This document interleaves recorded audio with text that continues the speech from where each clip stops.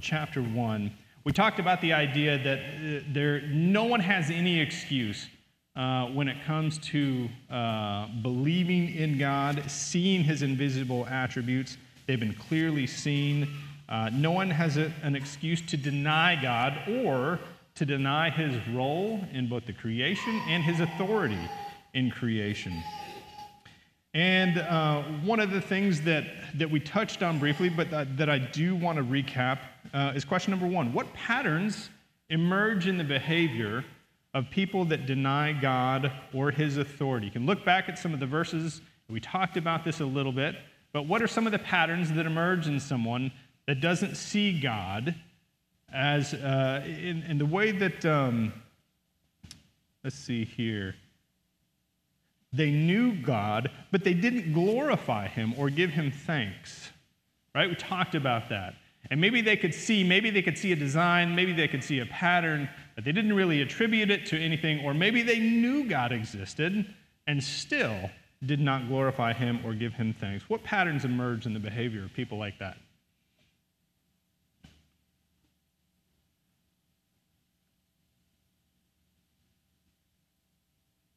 One of the things that it says is that they become futile in their hearts. What does that mean? Futile in their thoughts. Futile in their thoughts, and their senseless hearts were darkened. What does it mean to have futile thoughts?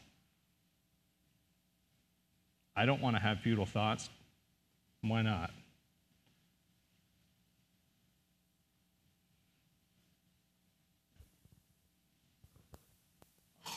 The NIV says foolish. Okay. Foolish thoughts. Very good. Yes. Okay.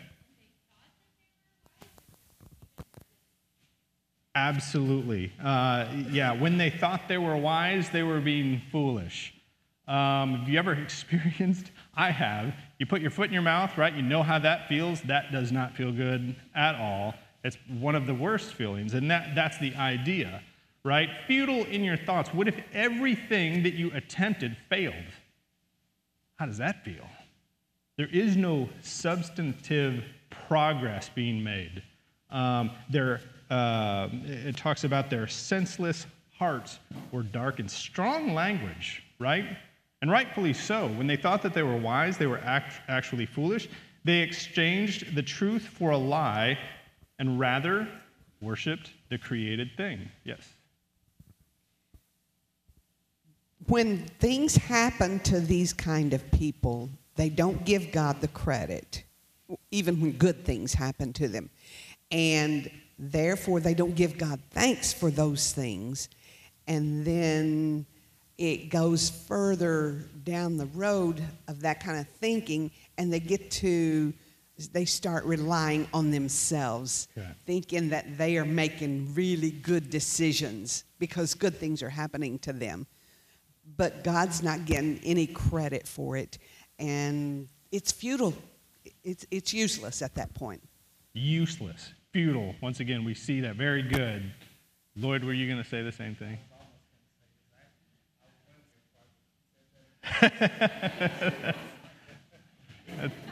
That's good. I attribute that to my teaching. I'm kidding. Completely kidding. So getting a little ahead, in chapter 2, we see the Jews doing the same thing, mm-hmm, that they seek for their own righteousness. Very good. And this is a very powerful aspect of the argument that Paul is building. And you see him kind of constructing this argument as we go through some of this things. So they exchanged truth for a lie and thus worshiped the created thing. You'll notice several times that it says, God gave them over. Think about that. God gave them over to the desires of their hearts to impurity, to dishonor their bodies. For this reason, God gave them over to dishonorable passions, gave them over. Think about that. Have you ever kind of gotten to a point where you give up when you're trying to train or guide someone? And in a sense, it's very clear that individual child is simply not going to listen to you. What choice do you have? You cannot force the behavior.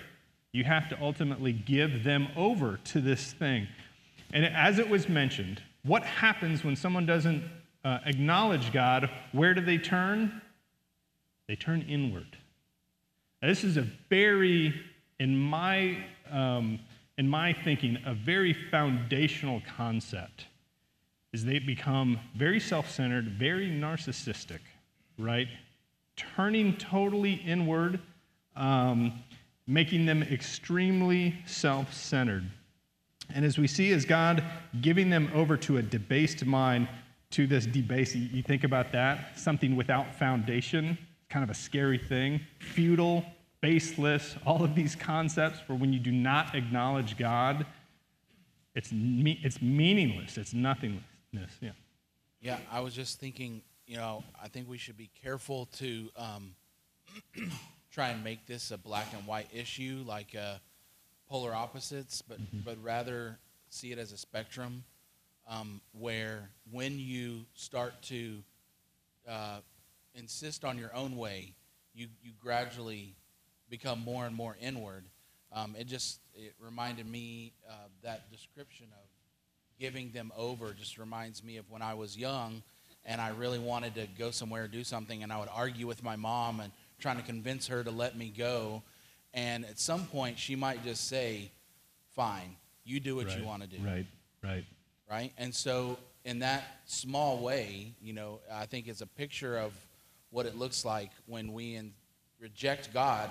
We can see him, we can see the evidence of him, but we want to go our own way, and then God eventually says, all right, you just go ahead and do what you want to do.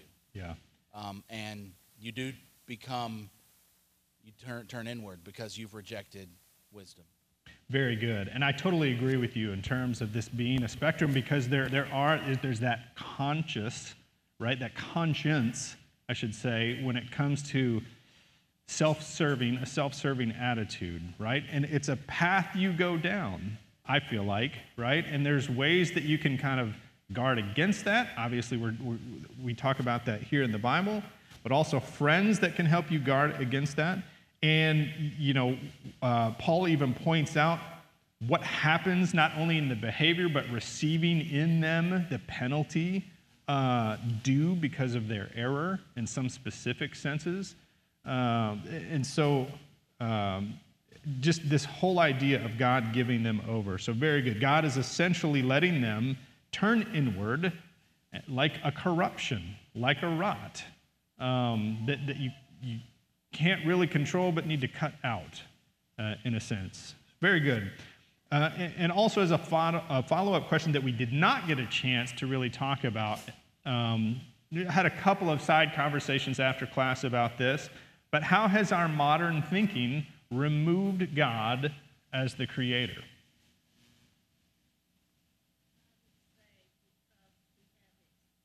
We have accepted a lot of behavior that is in the world, kind of this idea that as God turns people over, we've kind of grown accustomed, if you will, to certain that end up pushing God. We talked in the last class about when we're not doing the right thing, when we're doing unrighteousness, it tends to suppress truth, right? And so as we grow more accustomed to unrighteousness, you can see the truth being suppressed, and you can see God getting taken out of the equation. Lloyd?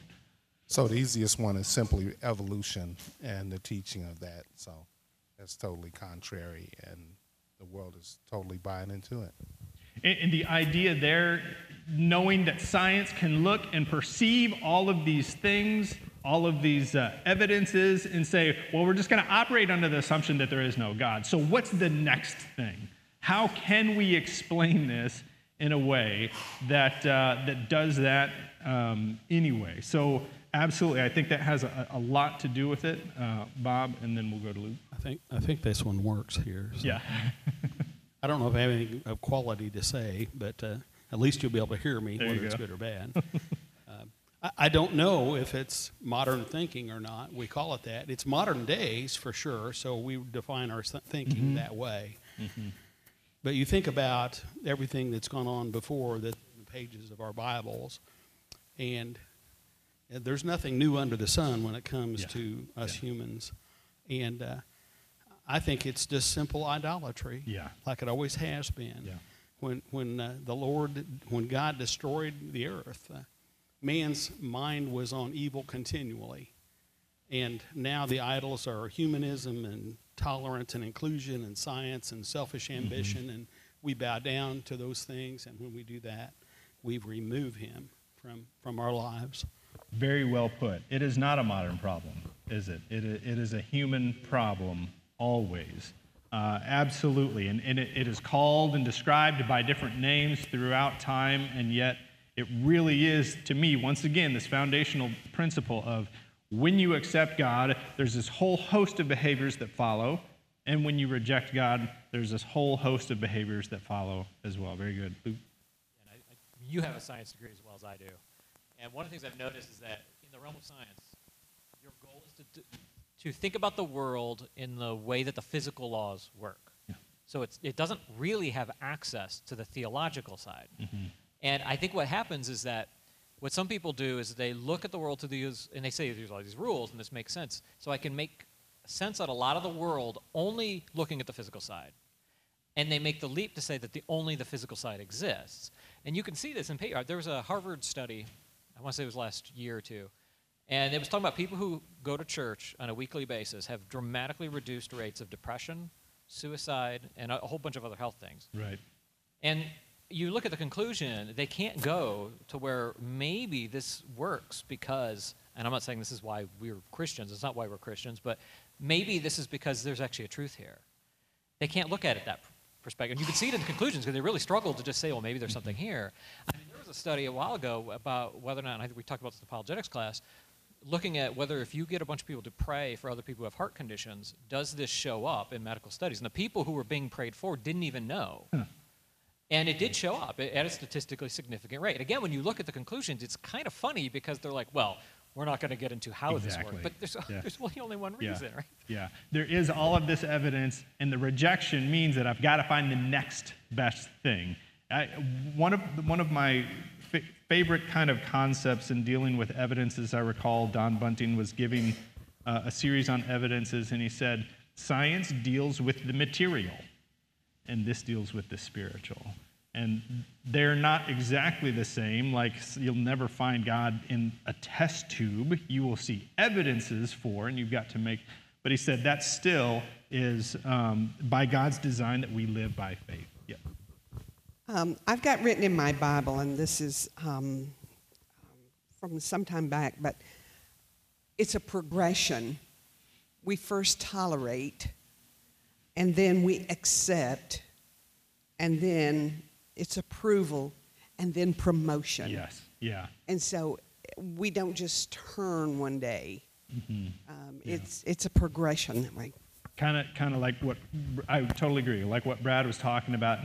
You've summed it up in words that are very good, and that idea of progressing. You can see it at a societal level. You can see it at a global level. You can see that the peaks and valleys, like throughout history, and that kind of thing. Rissa, did you have a comment as well? Yeah, you touched on it earlier, but that idea of self-sufficiency, where we think we've done it all, and there's just no room for God.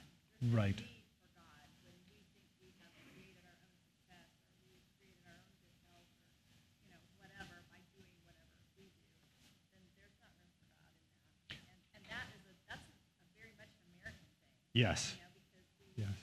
we pull ourselves up by our bootstraps and we create our own success, and so then it leaves God out of the equation. Yes, when we are very self-sufficient, we tend to push God out of our minds. And in America, that is something that is pushed quite a bit. Self-sufficiency is not a bad thing unless you completely reject God. Jesus also warned about riches and that same idea that when you have this other thing providing sufficiency in the form of money, it is very easy to forget about God. If you just do like a quick Google search on why people don't believe God, there are, you get all these different lists, and there are certainly some similarities. One of them is almost always because of science, right? Like, people don't believe God because of science. And all you have to do, and I'm not going to try to refute all of these, like we would probably all have our own answers, but it is funny just that self-sufficiency concept when it's like you don't have to look that far back to see how wrong we've been about a multitude of things. We will never always be right. And so how dare we, have that kind of arrogance to say that we know all of that right now. So, we have started to follow the pattern that we see here. If there is not God, then there is only us. And we turn all of our desires, effort, knowledge inward to the finite mind of ourselves rather than the infinite mind of God. Yes. Yeah, Alan? Jeremiah 6:30 talks about how the Lord has rejected them. That's what people have done. God is there for everyone, but there comes a point when he rejects them. And I would hate to be that individual that God rejects because of the way I'm living, because of what I'm doing. That's just such, in Jeremiah, it was just, you've turned to the silver, I reject you. That is a scary thought, especially when you have come to know God as the supplier and sustainer of all things, right? To have him walk away out because of your behavior. If you're at all concerned about that, that probably is a good indicator that God is not going to walk away if you're still looking to repent and kind of come to him. And we're going to actually talk about that a little bit as well. Okay. My final thought around all of these things, when you go and you look at lists, why people don't believe in God, do you think that those same individuals think that narcissism and selfishness is a good thing? Because that's what I see at the root of all of this. And you can point to a lot of really bad societal and personal and mental problems that all route back to narcissism, to a selfishness and a turning inward, because that is not how we were designed to think, to feel, to operate. And we can try to kid ourselves, but as Luke mentioned, these things show up, even in hard evidence sometimes, and they're so glaring that some people simply still refuse to believe them. Okay, back in Romans chapter 2, let's go ahead and read. Let's see, who would like to read verses...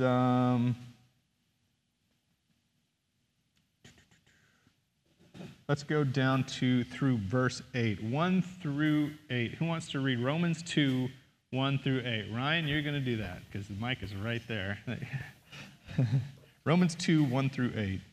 Therefore you have no excuse, O man, every one of you who judges. For in passing judgment on one another, you condemn yourself, because you, the judge, practice the very same things. We know that the judgment of God rightly falls on those who practice such things.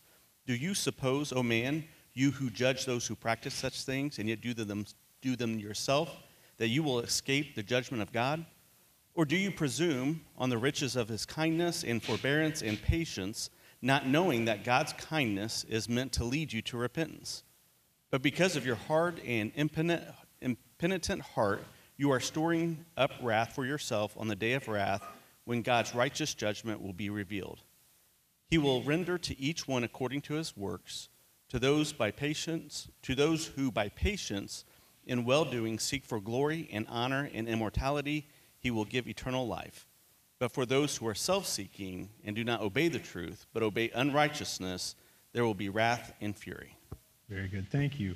So question number 2, who is Paul addressing here at the beginning of chapter 2? Talk about that, and then why do you think it was necessary for Paul to address this topic? That second part we're going to cover a little bit more as we go throughout the class, but please feel free to offer your thoughts. He seems to be addressing people who don't think they fall into the chapter 1. Okay, very good. I don't want to fall into chapter 1. I mean, once again, that's some really harsh language. It feels a bit like a sledgehammer. If you look at the very last, they are filled with every kind of unrighteousness, wickedness, covetousness, malice, They are rife with envy, murder, strife, deceit, hostility. They are gossips, slanderers, haters of God, insolent, arrogant, boastful, contriver of all sorts of evil, disobedient to parents, senseless, covenant breakers, heartless, ruthless. Although they fully know God's righteous decree that those who practice such things deserve to die, they not only do them, but they also approve of those who practice them. And then he starts, therefore you are without excuse, whoever you are. That's who he's addressing. Whoever you are, when you judge someone else, for what on whatever grounds you judge another, you condemn yourself, because you who judge practice the same things. We've got a comment over here, Bob.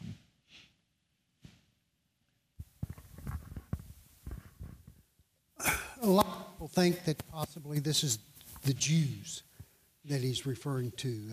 They would be judgmental because we have the law and you're doing all this stuff outside of the law. However, it could apply to either group that is judgmental because of where they are now. Yeah. Okay. You Jews left Rome. Now you're coming back. Why'd you leave? Why didn't you stick it? So many ways they could do. And so there's judgment on each side, and it's all hypocritical. Now, a lot of this does kind of point to the Jews and their attitude toward the Gentiles a lot, but doesn't necessarily have to be that way. Absolutely. I totally agree. And at first blush, when I read this, I'm like, this sounds like the Jews, because you think about the Gentiles and all the things that they're engaged in, and the Jews would be over there going, well, you're not supposed to do this, and you can't do this, and that kind of thing. Think about, obviously inspired by the Holy Spirit, think about how Paul would have to approach us when he's talking about two distinct individual groups of people, and how am I going to build this argument that everyone needs Christ? Yeah. If you look at the history of the Jews, you see them leaving God and doing a lot of these same things. Very good. Has there been envy and murder and strife and deceit and hostility and all of these things in Israel? He's about to make that argument, Alan. This reminds me here, this talk about in passing judgment on another, you condemn yourself. It reminds me of David in 2 Samuel 12, where Nathan had come to him and he had said to him, this man has done this awful thing. And David was so angry at this other person. And he said, you are the man. And I feel that that's the way we are sometimes. We can look at all these people in chapter 1 and we can say, these people are just so awful, so terrible. And we become so angry. And he says, you are the same. For what your sin is may not be theirs, but you are the man. Very well put. In that same, what I've heard being referred to as the Nathan principle, right? And someone getting angry and pointing fingers and being judgmental.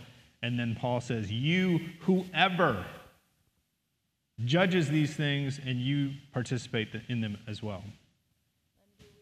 Do we draw the conclusion then that self-righteousness is the same as unrighteousness?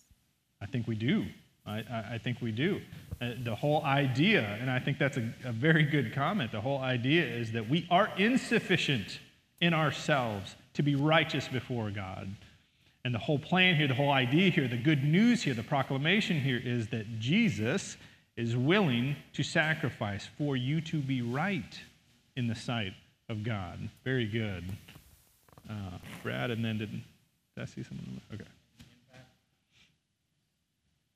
unrighteousness seems to come back easier than self-righteousness. The Pharisee and the tax collector, Pharisee did not go away justified that way. It was the tax that the unrighteous man, through humbling himself, went away justified. But when you're self-righteous, you don't humble yourself. That's a really, really good point, right? Like he turns his face against those that are prideful. Very good. Did I see a hand over here? I can't remember. If I missed you, raise your hand high. And obviously what this makes me think of, right, is Jesus in Matthew 7, the very famous verse about not judging. Do not judge so that you will not be judged. For by the standard you judge, you will be judged, and the measure you use will be the measure you receive.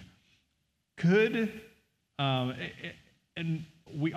don't like being judged. I like judging, right? I think that's probably the human, and we're going to talk about that. The natural individual loves to judge but hates being judged.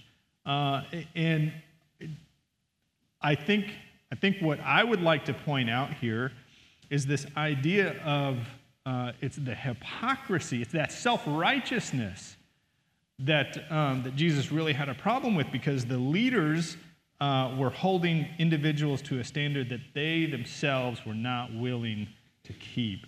So for by the standard you judge, you will be judged, and the measure you use will be the measure you receive. Why do you see the speck in your brother's eye but fail to see the beam of wood in your own? Or how can you say to your brother, let me remove the speck from your eye while there is a beam in your own? You hypocrite. First remove the beam from your own eye, and then you can see clearly to remove the speck from your brother's eye. It turns from this judgmental, one-sided kind of thing into a mutually beneficial scenario where you're humbling yourself so that you can help other individuals. And the problem there was the hypocrisy in judgment. Could the Jews condemn the Gentiles?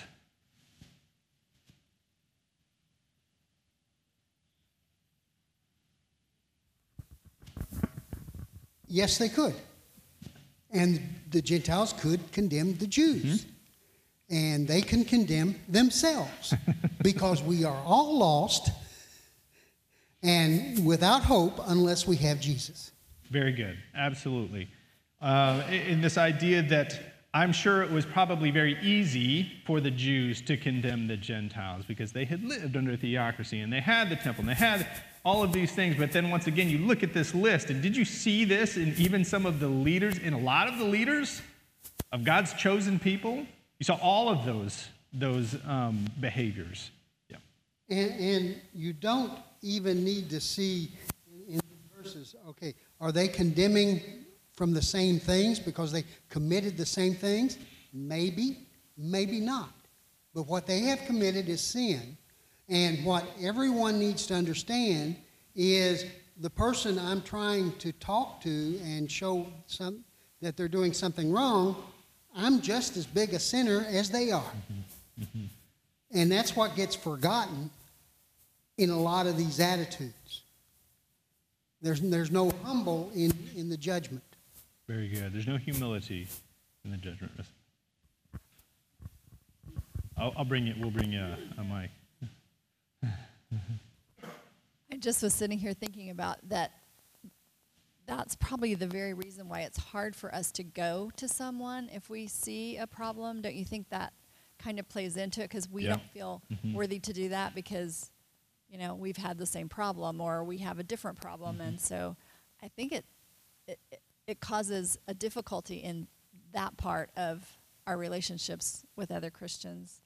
Even when we know maybe we should point something out, it's hard to do that. I'm going to put you on the spot. Is that okay? You got the microphone still. To all of you, what is a good judgment? What is good judgment, right? Like, I completely agree with you. It is difficult for us to go because we are worried about being self-righteous. Telling people something like that is difficult. And so think about what would be a right judgment. So you look at the situation in Matthew 7, the idea is to remove the speck from yours so that you can help them remove the speck from theirs. There's a mutually beneficial relationship. Neither one of those sounds really comfortable, right? Like both of those things sound really, really bad, right? I don't want anything like that in my eye. No one does. And I want to help you remove that. Also need to make sure that it's out of my eye before I help you with yours. I think I will just go ahead and say, like, when it comes to parenting, right, there are some things that you have to do because you had the wisdom, you had the experience. And no, I don't want to put my kid through discomfort unless they need it, unless that I know that they're on a path where my discomfort is much less than the discomfort that they could experience if they keep going down that path. So I really hope that what I'm conveying here is this sense of self-righteousness, is the hypocrisy behind this. Because I do think there is room, right, for us to sometimes rebuke, right, and sometimes correct. But we see good examples of that always being done in humility. Yeah. That does something we cannot do that with someone you don't know well and they don't know you. So Part of the need to make that work is that we are living transparent lives with each other so that we know each other well enough and trust each other enough that we can come alongside and rebuke. Yes. Yeah, I think about, have you ever had to babysit someone else's kids? You can't discipline in the same way, but it does go towards the strength of the connection with that individual is very important. And the beautiful thing is, we're told to constantly build that. Probably for a reason, when we look at the way that God describes the body of Christ as systems in the body, and one of those gets ill, or I stub my toe and everything kind of goes to react, or something like that, there's design in that, right? And so things do need to be tight-knit. Relationships do need to be close in order for that to be really effective. Yeah. Yeah, I think it's a good question. I think one aspect to having that good judgment is that if you're going to go, if we're talking about like us dealing with somebody else's sin, is us going to a judged person as a judged person. Right? We're not saying we're any better. We're saying I'm in the same boat. Let's see how we can work this out together. Yeah. And oftentimes, I've heard this, I've said it myself, I've heard many people relay that when they have gone through temptation and have fallen, they're equipped, are they not, to help another individual see past what they're in right at that moment, right? And they've got that wisdom and they've got the experience, and those things can be used. And I'm not condoning that we specifically get into situations just so we can have the experiences to help someone else. It would be better not to have to go through those. But they can be used, and I think it goes towards this, well, I'm judged, and I might need to help you through judgment as well. Yeah. I think one of the main things would be to judge. You know, it says, in the way you judge, you will be judged. If we just kept that in mind, regardless of where we were on the scale, yes. If we judged in the same way we wanted to be judged, it would affect that. But obviously, he's looking for righteous judgment, using the righteous judge as our base to do those things. Very good. I think that's great. Like when you think about right now, if you had something and you were like, how would I want to be judged, right? I was involved in this thing, and I really don't want to be in that thing. How would I want someone to, that's really how we should kind of approach this. Very good. Another example that I had was from Matthew 15, when it talks about, the Pharisees were asking, why don't your disciples obey the tradition of their elders? And he talks about, why do you disobey the commandment of God? Because of your traditions. Honor your father and mother. And whoever insults his father or mother must be put to death. But you say, if someone tells his mother or father, whatever help you would have received from me is given to God, he does not need to honor his father. You have nullified the word of God on account of your traditions, hypocrites. I believe that Paul is building up to a conclusion. He's starting to put the blocks in place and building this argument that there is the idea that everyone ultimately needs Christ. And so he says, whoever you are who judge but do the same thing. And that's the tricky part, right? Is judgment and my perception could be very broad. They could say, you really shouldn't be doing that idolatry over there, right? It's really easy to see that very specific thing, and yet the Israelites or the Jews have broken that principle many, many times. Okay, back in Romans chapter 2, I asked question number 3, rephrase verses 2 and 3 in your own words.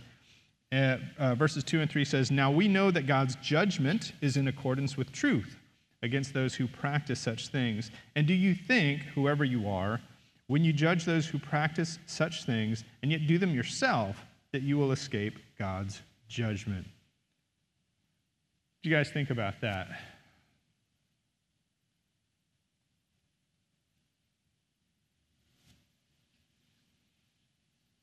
When we judge someone, what details are we operating on? It may be something we see. It may be something we're told, secondhand, third hand, whatever. And so we are seeing a set of details. What does God see? Everything. He knows all truth. And so this idea that we know that God's judgment is in accordance with truth. So when God judges, he always judges righteously. When God condemns, he always condemns righteously.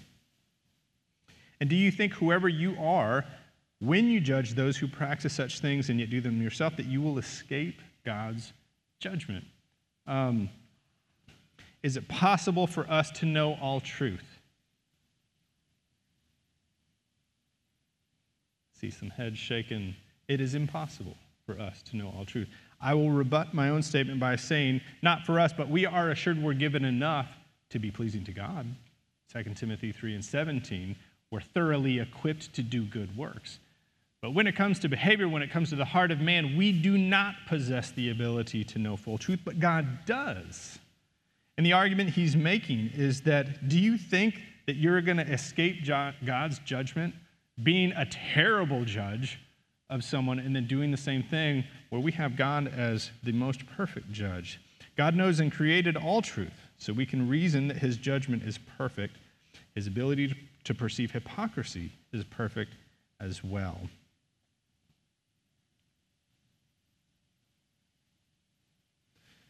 So in verse 4, do you have contempt for the wealth of his kindness, forbearance, and patience, and yet do not know that God's kindness leads you to repentance? What is he saying there in verse 4? Do you have contempt for wealth of his kindness? Maybe a different translation. Do you think lightly? Okay, very good. Do you think lightly of God's kindness, his patience, his forbearance?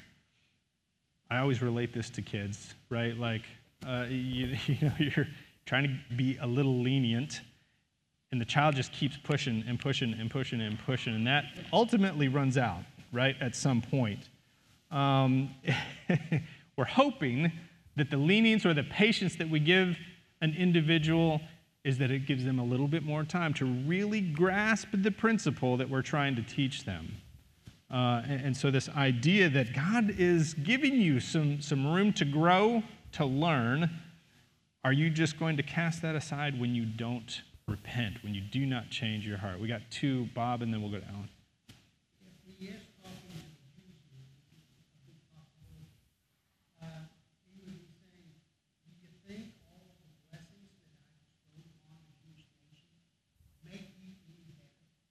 Very good.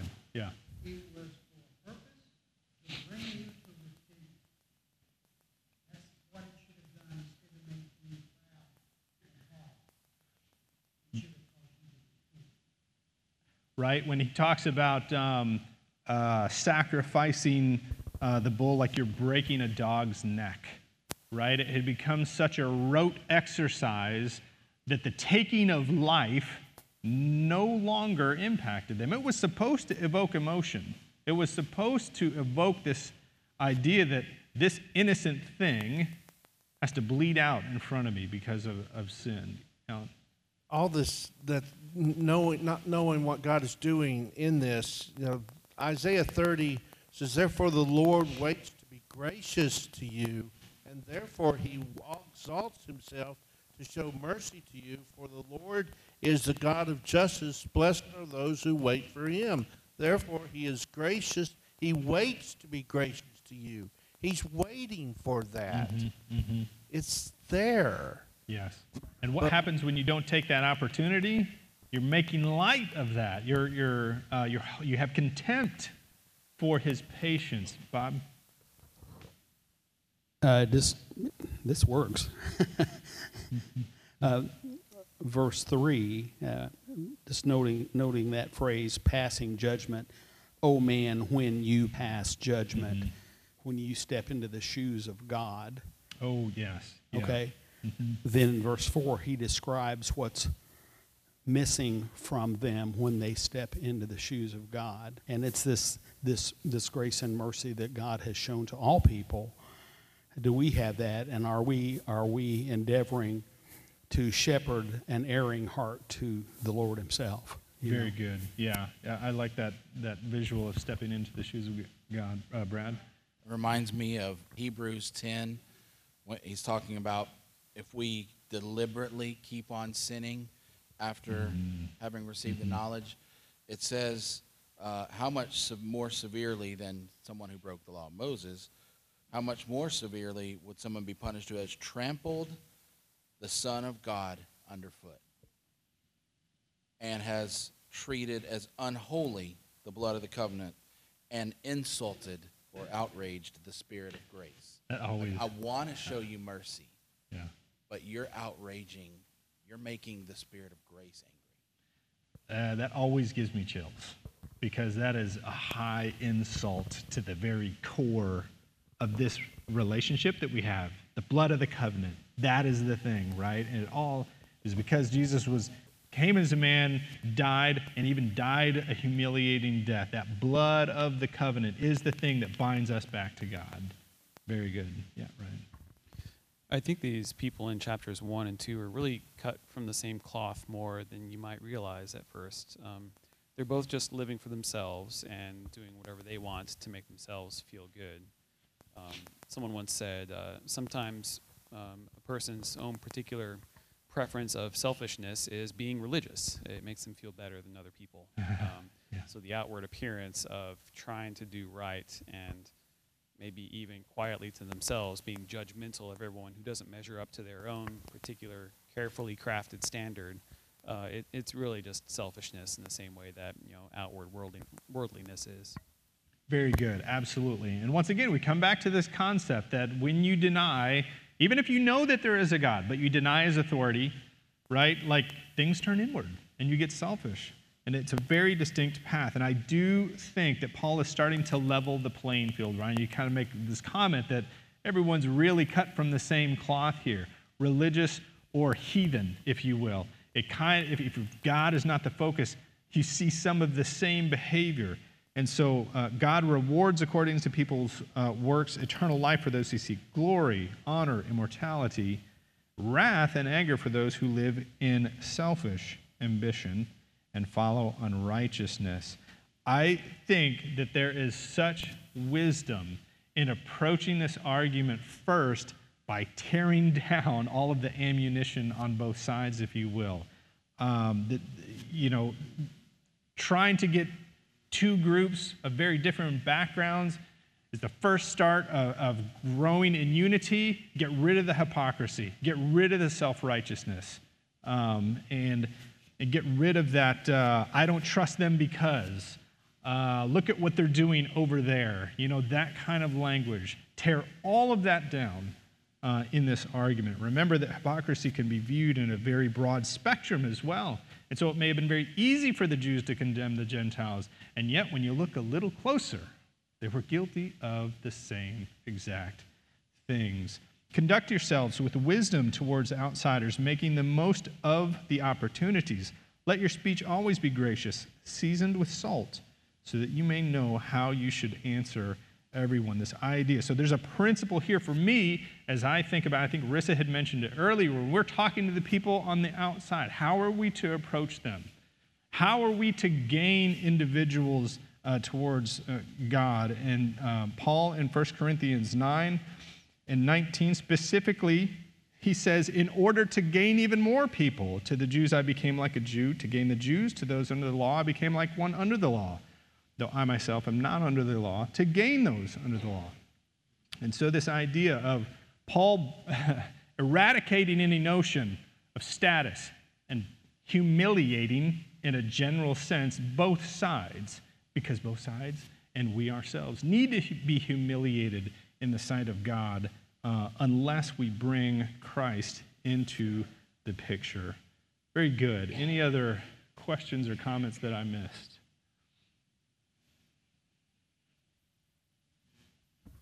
Yeah, Brad's quotation of Hebrews makes a lot of sense. And there was something, I wasn't sure I totally agree with it, but I think I do now. You might have heard of the mass murderer Jeffrey Dahmer. And apparently there's some Netflix special on it. I didn't watch that. But he supposedly became a Christian later in life. And there's a recent interview with the preacher, and the preacher converted him. And he said that Dahmer was reading the Bible, and he said, I think I'm the chiefest of sinners. He said, what I did was worse than Paul. And the preacher thought about it for a minute, and he said, I'm not sure Paul would agree with you. Because at least you were an atheist. You didn't know. But Paul was a follower. He was a Jew, right? Right. He was supposed to be the teacher, the rescuer to these other people. I had no excuse to see what he thinks Paul would say. Yes. And yet Paul did things that led to people's deaths. Yeah, that's really, really incredible to think about. And so as we look at this kind of tearing down, go back to verse 9, there will be affliction and distress on everyone who does evil, to the Jew first and also to the Greek. But glory and honor and peace for everyone who does good, for the Jew first and also to the Greek, for there is no partiality with God. Now, I did that just near perfectly. That is really the goal of what he's saying here, breaking down this hypocrisy, because there is no partiality with God. And I do think it's easy for me to think that, but I don't think I've ever been in a situation where two groups at the same place were that diametrically opposed, right? And we might want to think about that. There is no partiality with God. Thank you so much for your participation, and Chris will pick it up on Sunday.